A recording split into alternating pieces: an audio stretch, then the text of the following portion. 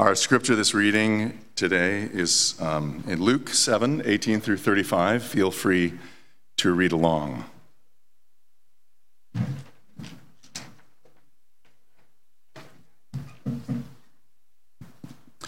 John's disciples informed him about all these things.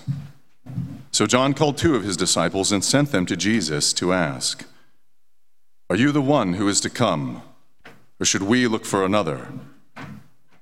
When the men came to Jesus, they said, "John the Baptist has sent us to you to ask, 'Are you the one who is to come, or should we look for another?'" At that very time, Jesus cured many people of diseases, sicknesses, and evil spirits, and granted sight to many who were blind. So he answered them, "Go tell John what you have seen and heard. The blind see, the lame walk, lepers are cleansed, the deaf hear, the dead are raised, the poor have good news proclaimed to them. Blessed is anyone who takes no offense at me." When John's messengers had gone, Jesus began to speak to the crowds about John. "What did you go out into the wilderness to see? A reed shaken by the wind? What did you go out to see? A man dressed in fancy clothes? Look, those who wear fancy clothes and live in luxury are in kings' courts. What did you go out to see? A prophet? Yes, I tell you, and more than a prophet.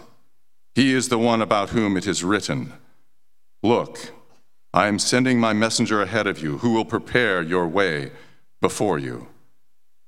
I tell you, among those born of women, no one is greater than John. Yet the one who is least in the kingdom of God is greater than he is."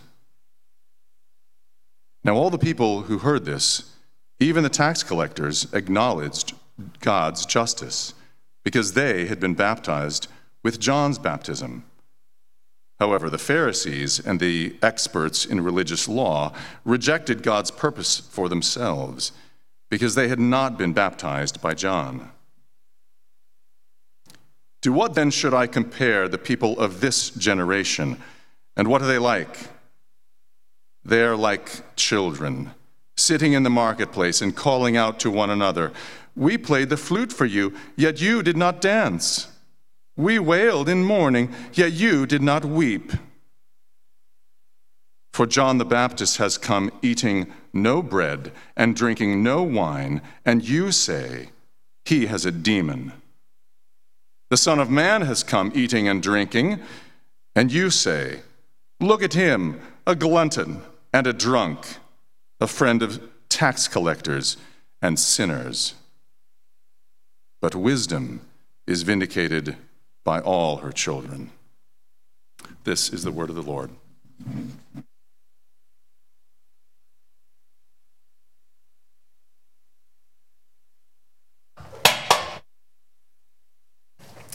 Father, we come to you and we thank you for your word.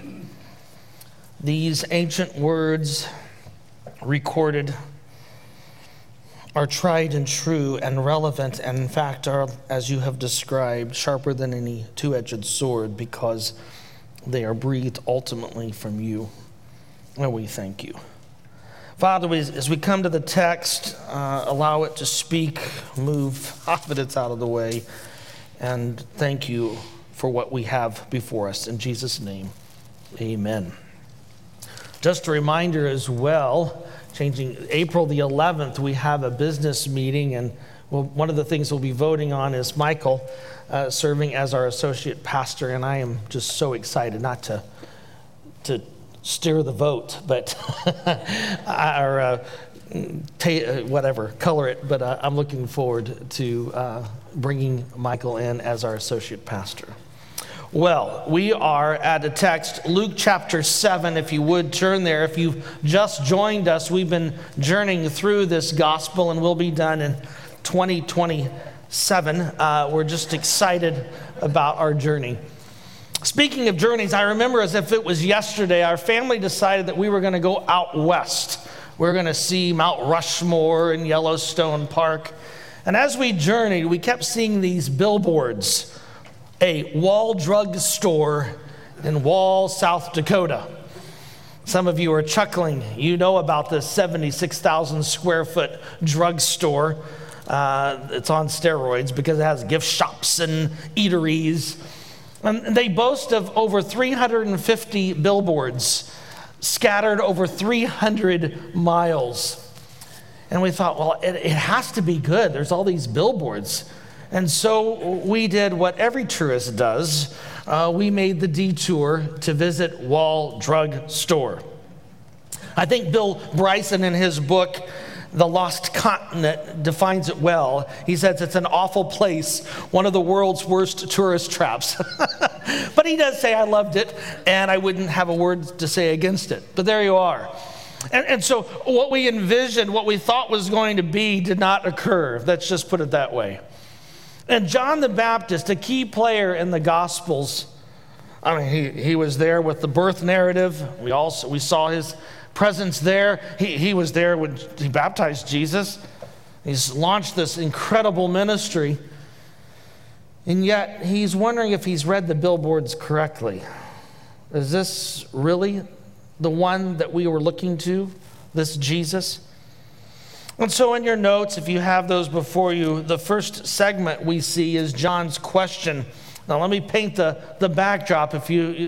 Luke doesn't highlight this, but the other gospel writers let us know. Luke is imprisoned at this point. He made the fatal error of telling the ruler of the day he was living in sin.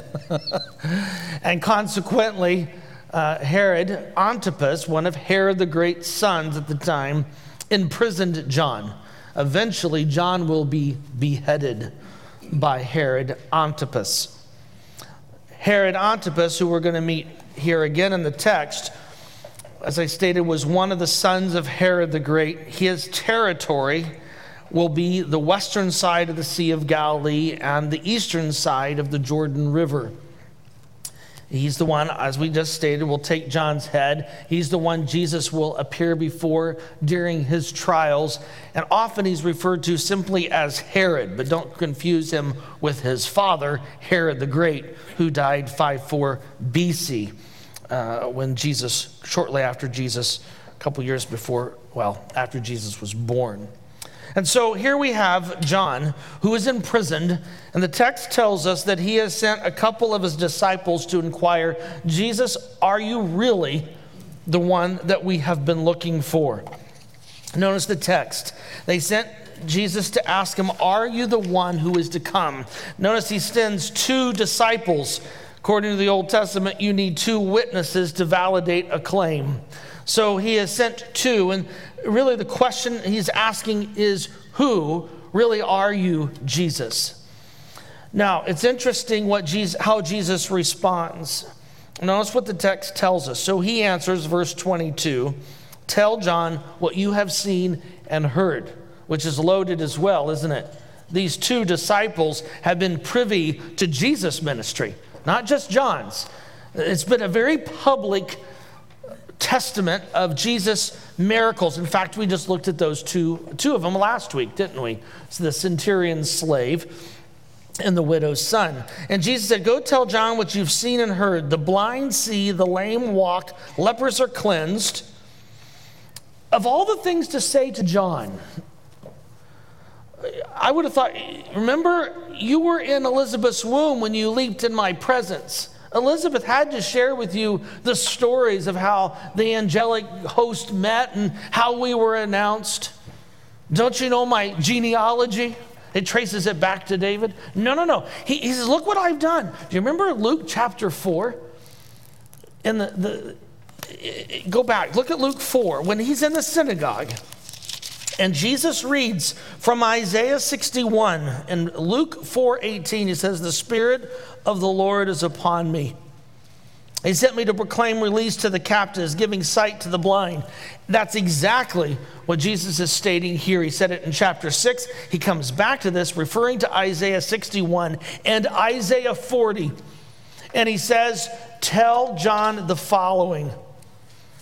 Now, let me give you two texts. Isaiah 40 is key to this. Isaiah 40 says, a voice cries out in the wilderness, prepare the way of the Lord. This is the message John will give. In fact, in all three of the Gospels, this is on the lips of John the Baptist. Prepare, make way the coming of the Lord. Make straight in the desert a highway. Isaiah 40 goes on to say, every valley shall be lifted up. Then the glory of the Lord shall be revealed. John 1:14. What's he say? We saw his glory. I love standing on the Mount of Olives, and you rehearse with the group that we have. You teach through it, and you go, you look at Ezekiel, the glory of the Lord departed. Remember that? In the Old Testament, and now it's returned in the presence of Christ. And Isaiah 40 says, the glory of the Lord will come. And then Isaiah 40 states, see, the Lord God comes with might, and he rules. His reward is with him. His recompense is before him. He will feed his flock like a shepherd. John 10:11. I am, Jesus states, the good shepherd. You have Isaiah 40. You've got Isaiah 61, and you have Malachi 3. In this text, it says in Malachi 3, I am sending my messenger to prepare the way before me. That's John. Then the text says, the Lord whom you seek will suddenly come to his temple. John, we're going to talk about the state that he's in, why he would ask such a question of Jesus. But it's clear he's saying to Jesus, are you really the one that we've looked for? Are you this coming one? Are you the messianic figure we've longed for? And Jesus pulls out of the arsenal of the Old Testament Isaiah 61, Isaiah 40, and Malachi 3, and he says, I am the one. This is what has been promised. I was reading an autobiography of the Rabbi Leopold Kohn from the early 1900s. You may know Kohn because he was the founder of Chosen People Ministries, a Jewish ministry. But it was Malachi 3:1 that led him to Christ. Malachi 3. He said, I read that text and I realized that is referring to Jesus. He is the one. And as John is in this pit of despair, Jesus says, listen, look what's happened. Go tell John what you've seen. The lame walk, the blind see, lepers are cleansed. In other words, I am this coming one that you have longed for. Of course, the question is, too, why would John even ask this question? And some scholars try to, make John look a little bit more respectable. They say, well, he was hopeful rather than doubtful. He was impatiently waiting, and I love this one, he simply asked the question for his disciples because they hadn't believed yet. No, I think John is overcome with doubt. The baptizer's predicament, as well as what he expected of a messianic figure, that is a political figure. This was the understanding in the first century. This coming one, this Isaiah 61, this Isaiah 40, this one who would come would overthrow foreign oppression, would restore the Davidic throne. And this is what John's going, wait a minute, I'm about to be beheaded. I'm about to die. Why haven't you acted? Why haven't you done something here? This is not what I envisioned in the text. Circumstances of life can shake the very foundation of our soul, can't they? Charles Spurgeon, the great minister from London, makes this comment. Some of us who have preached the word for years have been the means of working faith in others and of establishing them in the knowledge of the fundamental doctrines of the Bible, have nevertheless been the subjects of the most fearful and violent doubts as to the truth of the very gospel we have preached. That's Charles Spurgeon. John the Baptist has had an incredible ministry. He's had a huge following. In fact, when we get into the latter part of Acts, we meet followers of John all the way over in Ephesus, modern Turkey. He's also had a ministry marked by incredible moments. He baptized Jesus. The voice was heard, "This is my beloved Son." And all these things, and yet John struggles. He's facing death. This isn't what he anticipated. It reminds me of Psalm 13, where the psalmist says, "How long, O Lord? Don't you care? Where are you in the midst of this?" But what I love about Psalm 13 and I love about John is they run to the Lord for the answers, right? They run to the Lord and say, I'm going to have to trust you. Even doubting thoughts and feelings that border on sin are better laid out before the gracious eyes of the Lord than nursed in our hearts. God will not be shocked. He knows our innermost thoughts anyway. Makes one statement from a pastor, and he's right. Like Psalm 13, we run to the Lord with our questions, with our doubt, and that's what John is doing. He's saying, I need to find this out. I need to verify this, or perhaps I should just recant. The list that Jesus gives in 22 is obviously selective, but it's representative of what we see in the Old Testament here. And then Jesus makes this statement, "Blessed is anyone who takes no offense, who's not tripped up by these things," who make these claims here in the text. Well, let's move forward and let's look then here at this reference in 22 and 23 when he says the blind see. As we mentioned Isaiah 40, there's also Isaiah 35, another text I want to highlight. Isaiah 35 states, when it says, "The wilderness and the dry land shall be glad, the desert shall rejoice and blossom." When? When the glory of the Lord comes. They will rejoice and be singing. Luke's gospel is full of joy. It begins with joy and ends with joy. Isaiah 35:4 states, "Be strong, do not fear. Here is your God." And then 35:5, "Then the eyes of the blind shall be opened, the ears of the deaf unstopped. The lame shall leap like a deer, and the tongue of the speechless sing for joy." This laundry list that Jesus gives, once again, echoes Isaiah 61. It echoes Isaiah 40, Isaiah 35, Malachi 3. There is no question. Jesus is stating, I am the coming one. I am the one that you have looked to. Well, they go back with their report, but Jesus isn't done. The crowd that stands, he has further instruction. We see in verse 24, it says, "When John's messengers had gone, Jesus began to teach the crowds about John." And then he asked this very interesting question. "What did you go out in the wilderness to see?" Remember that John's ministry is primarily in the wilderness along the river Jordan, where he was baptizing. Now, his baptism was not as was practiced among Jews in the first century. Baptism in the first century was by immersion for purification rites. They were baptized many times.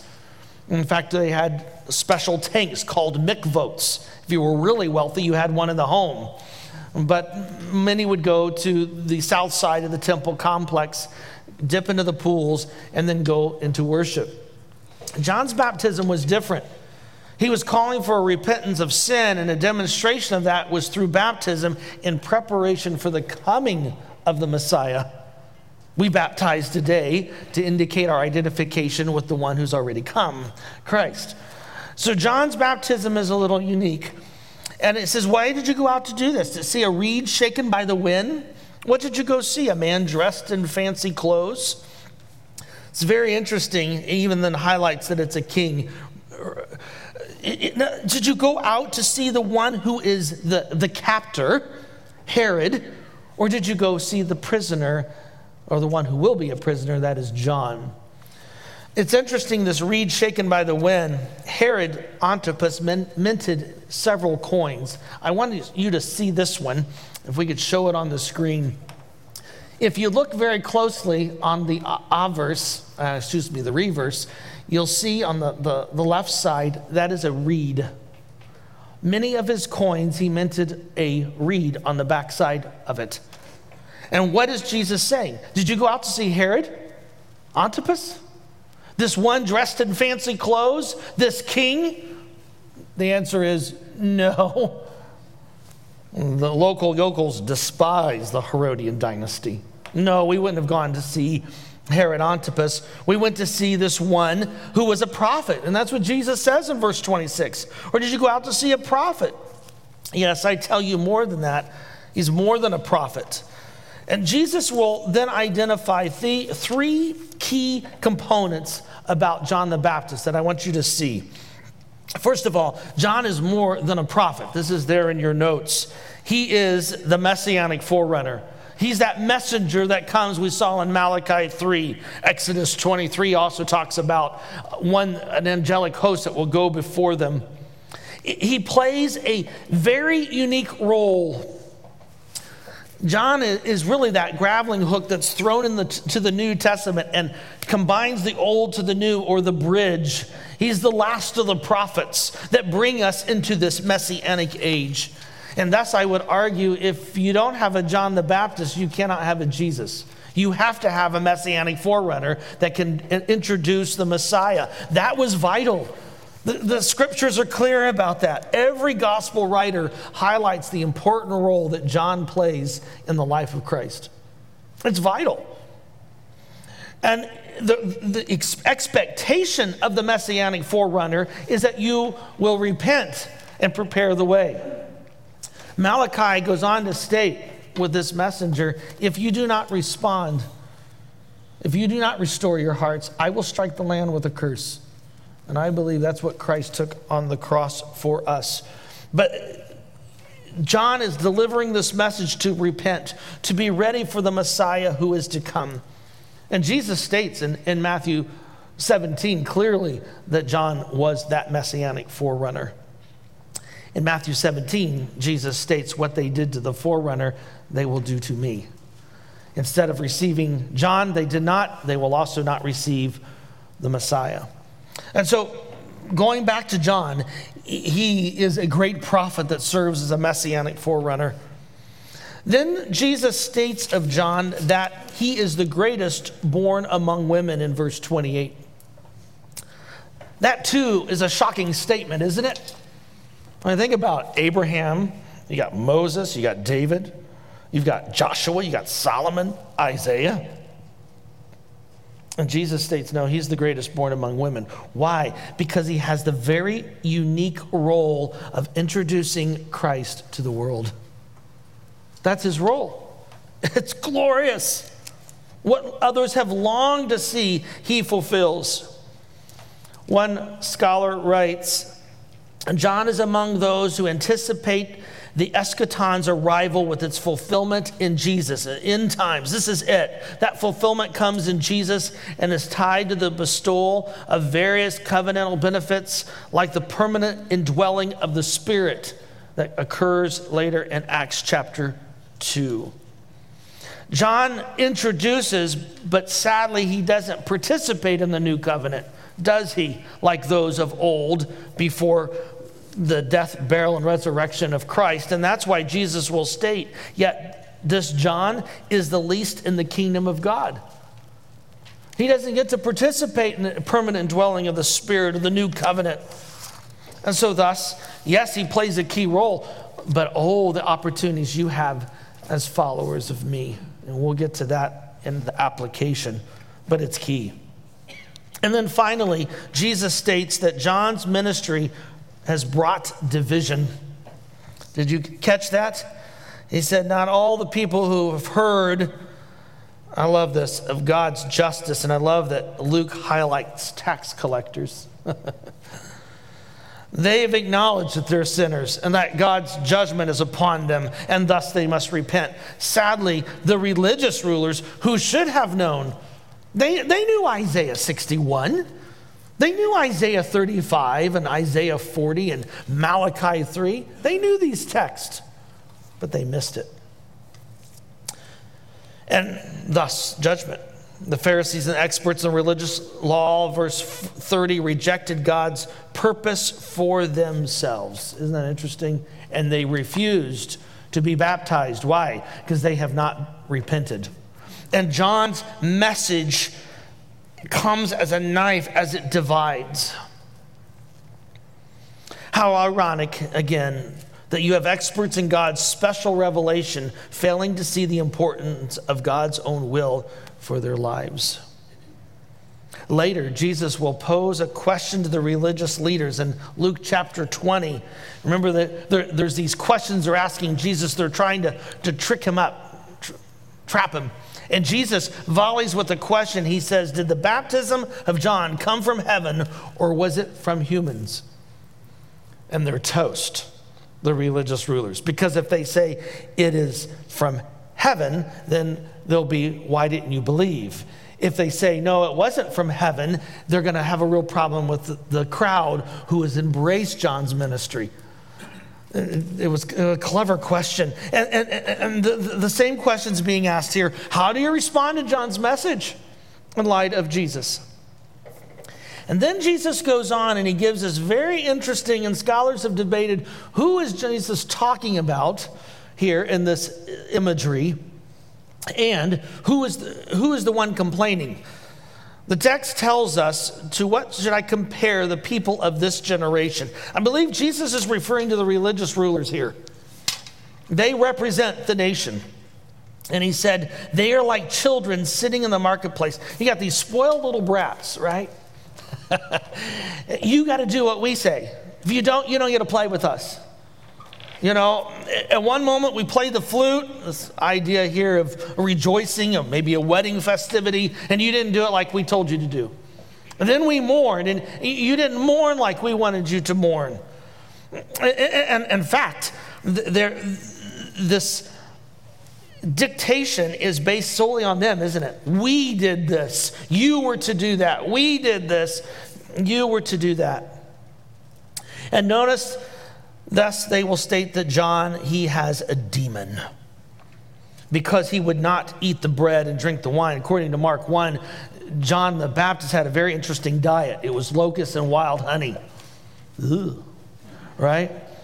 And you go, why? Because he was identifying as a prophet. It was what was expected. He also wore this camel hair jersey, right, that he had from 2:5. And he had this thing around him, right? And you go, what is that sucker that he's wearing? It's the same description, by the way, of Elijah, the prophet. The connections are huge because the forerunner, the one that would come and announce the Messiah, was to be in the spirit and power of Elijah. That was the expectation.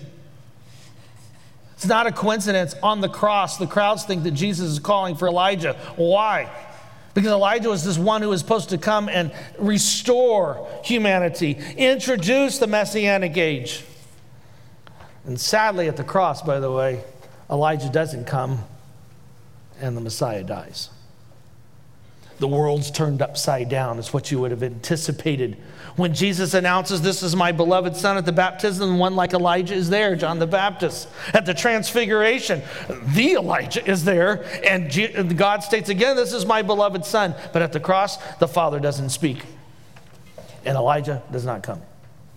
John is this forerunner. He is the figurative Elijah that brings us in, and yet the crowd states, at least the religious rulers, he's got a demon.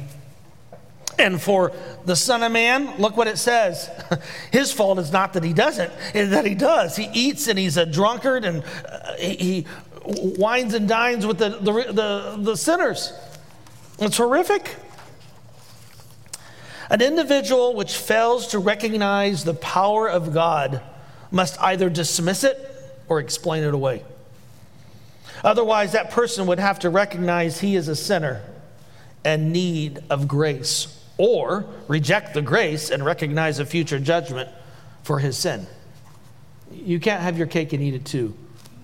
The Puritan Octavius Winslow writes, beware of that practical atheism which excludes God from his own world, which excludes him from your individual history. He is not only present in his created universe, but he is as much in personal events of life, shaping, guiding, overruling each and all.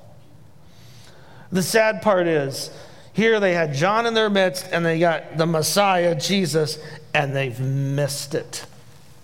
Why? Because They wanted those two to play their game. You didn't play the flute like we played the flute, right? You didn't wail like we did when we mourned.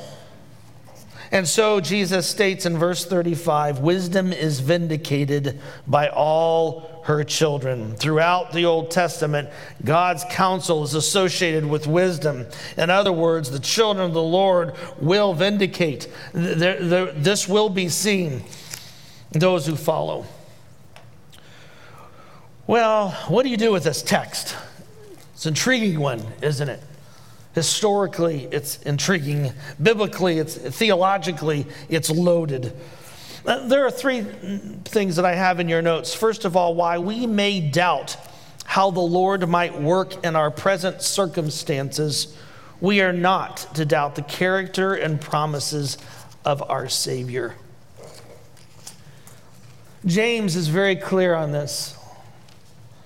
Saying when the trials come and we're not sure exactly what God is doing, we go to the Lord for wisdom. The foolish man goes and says, God, I don't trust you. You're not a caring God, and I'm going to do it my way. That's the danger. And so much in our society, and especially in this postmodern world, we applaud doubt. And put it right up there with the Trinity. Careful. Scripture never says we're not going to doubt from the circumstances. Abraham doubted. Unfortunately, he blew it and brought in Hagar to try to fulfill God's promises. But he never doubted God's promise.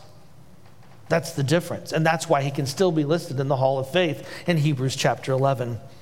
How do we not become wavering Christians? Let me give you three things to hang on your beak. First of all, we need to reside in his promises. Scripture grants us a greater awareness of who God is and what he has done, is doing, and will do. In so doing, we move towards a full assurance as we grow in our relationship with the Lord. How are those men and women listed in the Hall of Faith in Hebrews 11? It's because they knew who God was and they trusted in him and understood. Did it always make sense? No way. Were circumstances difficult? Yes. But they trust because they know they resided in his promises. Secondly, we also need to request his provisions, just like James stated. We ask for wisdom. Lord, I don't know how to maneuver through this pain or how to cope with this. This doesn't make sense, but I trust. And finally, we need to relinquish all control. James 1:21 indicates that humility before a sovereign God is essential. We don't see the big picture. God does, doesn't he? Some of the darkest days in my life was my first year of PhD studies. I was thinking about doubt and trusting, etc. I had eaten so many ramen dinners, I was about to, turn into a noodle. The accommodations were horrible. I was lonely. Hadn't met my wife yet. Quit the best job that I thought I'd ever had. And I had hit a wall with my dissertation, and my advisor brought me in, and she said, I hate to tell you, there's a German monograph that just came out, and it's on your very topic. And consequently, you'll have to find another dissertation topic. I said, you have to be kidding. So God and I had a little discussion. I think I walked every street of Aberdeen. Did my situation change? No. Did all of a sudden I feel some fuzzy feeling come over me? And no. Yet through it, I was reminded I am faithful. God's promises. I'm in charge. I brought you here. Trust me in the midst of this. I got back to the flat and my advisor had sent an email saying, I need to talk with you tomorrow. So I arrived and she said, this is glorious news. Because she had a copy of the German monograph. She goes, it's fantastic because he takes a totally different approach as you. Now you have ammo for your dissertation. Go for it. It's awesome. God knew. In fact, because of that, I went then to Germany and was able to study with Otto Betz, who was just a godsend, a godly New Testament scholar. The Lord knew all that. It's like, just trust. Don't doubt me. You may doubt the circumstances, but I'm in charge. And I look at this scene with John the Baptist, and it's like, John, just cling to what you know. And that's what Jesus is stating, isn't it? He goes, look what you've seen and heard. What do you know? Cling to that. What have you read here? Cling to that, right? That's what Jesus is stating. Secondly, living this side of the cross should cause us to rejoice greatly. The prophets of old longed to witness the glorious privileges which we enjoy today. I'm of the BC generation, before computers. Remember the typing classes? Oh, that was awful. A-E-E-A-E-C-C-A. Oh, could have shot that teacher. Anyway, that was awful. Dreaded typing classes. Then you had the card catalog system. Remember that? The old cards? I mean, these kids have it so easy today. What's the deal? I'm telling you. And then, you were excited if you had an overhead projector in the classroom. I mean, what technology. Think about where the old prophets were and what they longed to see versus what we have today. We have a Messiah who can overthrow sin. We have a Savior who can bring salvation. A fulfillment of prophecies given throughout the Old Testament, we've got to see fulfilled. A permanent sacrifice that could pay the price for sin. A victor who could conquer death. A permanent dwelling of the Holy Spirit. An ability to live out the fruit of the Spirit through the Spirit's indwelling. An advocate at the right hand of the Father. An immediate and ongoing access to the very presence of God. An opportunity to be called the children of God. An allowance for the righteousness of God placed upon us. A guide that indwells us to instruct and intercede on our behalf. A down payment which secures our salvation. An opportunity to see the birth of the church. A way for Gentiles to be grafted in. An opportunity to participate in the bride of Christ. A privilege to enter into Christ's sufferings. An opportunity to know the power of the resurrection. Those Old Testament saints long to see what we have. And yet, so often, I meet believers today, they look like they've been sucking on prune juice. I mean, we should be gloriously joyful. And that's what Luke's trying to stress. Look what we have. Look at the arsenal we have here as saints today. They didn't have that. That's why John is even going to be the least in the kingdom compared to what we have before us. Well, the third, there are no gray areas in response to the things of the Lord. The passage begs the question, whose side are we on? Either we embrace Jesus or we reject him. There's no middle ground. In fact, middle grounds are devised for self-preservation and self-centeredness. And eventually that middle ground will cave. A sinkhole will take it right down. It's never ultimately safe. The unwillingness to commit is to commit. A.W. Tozer said, complacency is a deadly foe of all spiritual growth. He's right. Complacency is a deadly foe of all spiritual growth. 1 John 2, do not love the world or the things in the world. The love of the Father is not in those who love the world. For all that is in the world, the desire of the flesh, the desire of the eyes, the pride and riches, comes not from the Father, but from the world. And the world and its desires are passing away, but those who do the will of God live forever.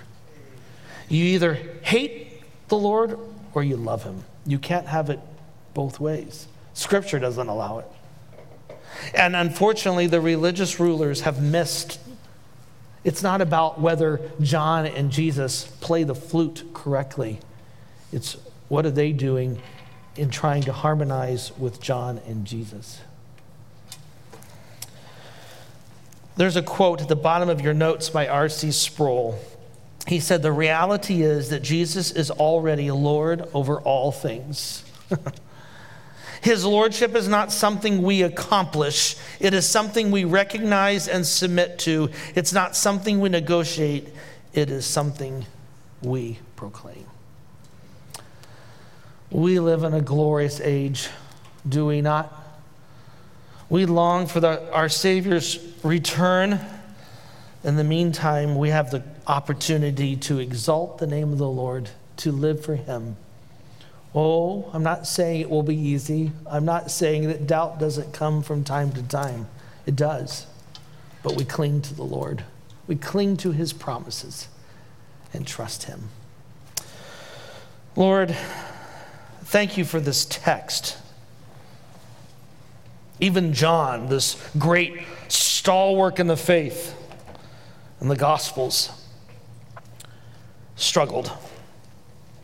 At some of the darkest hour, he wants confirmation that your Son was truly the Messiah.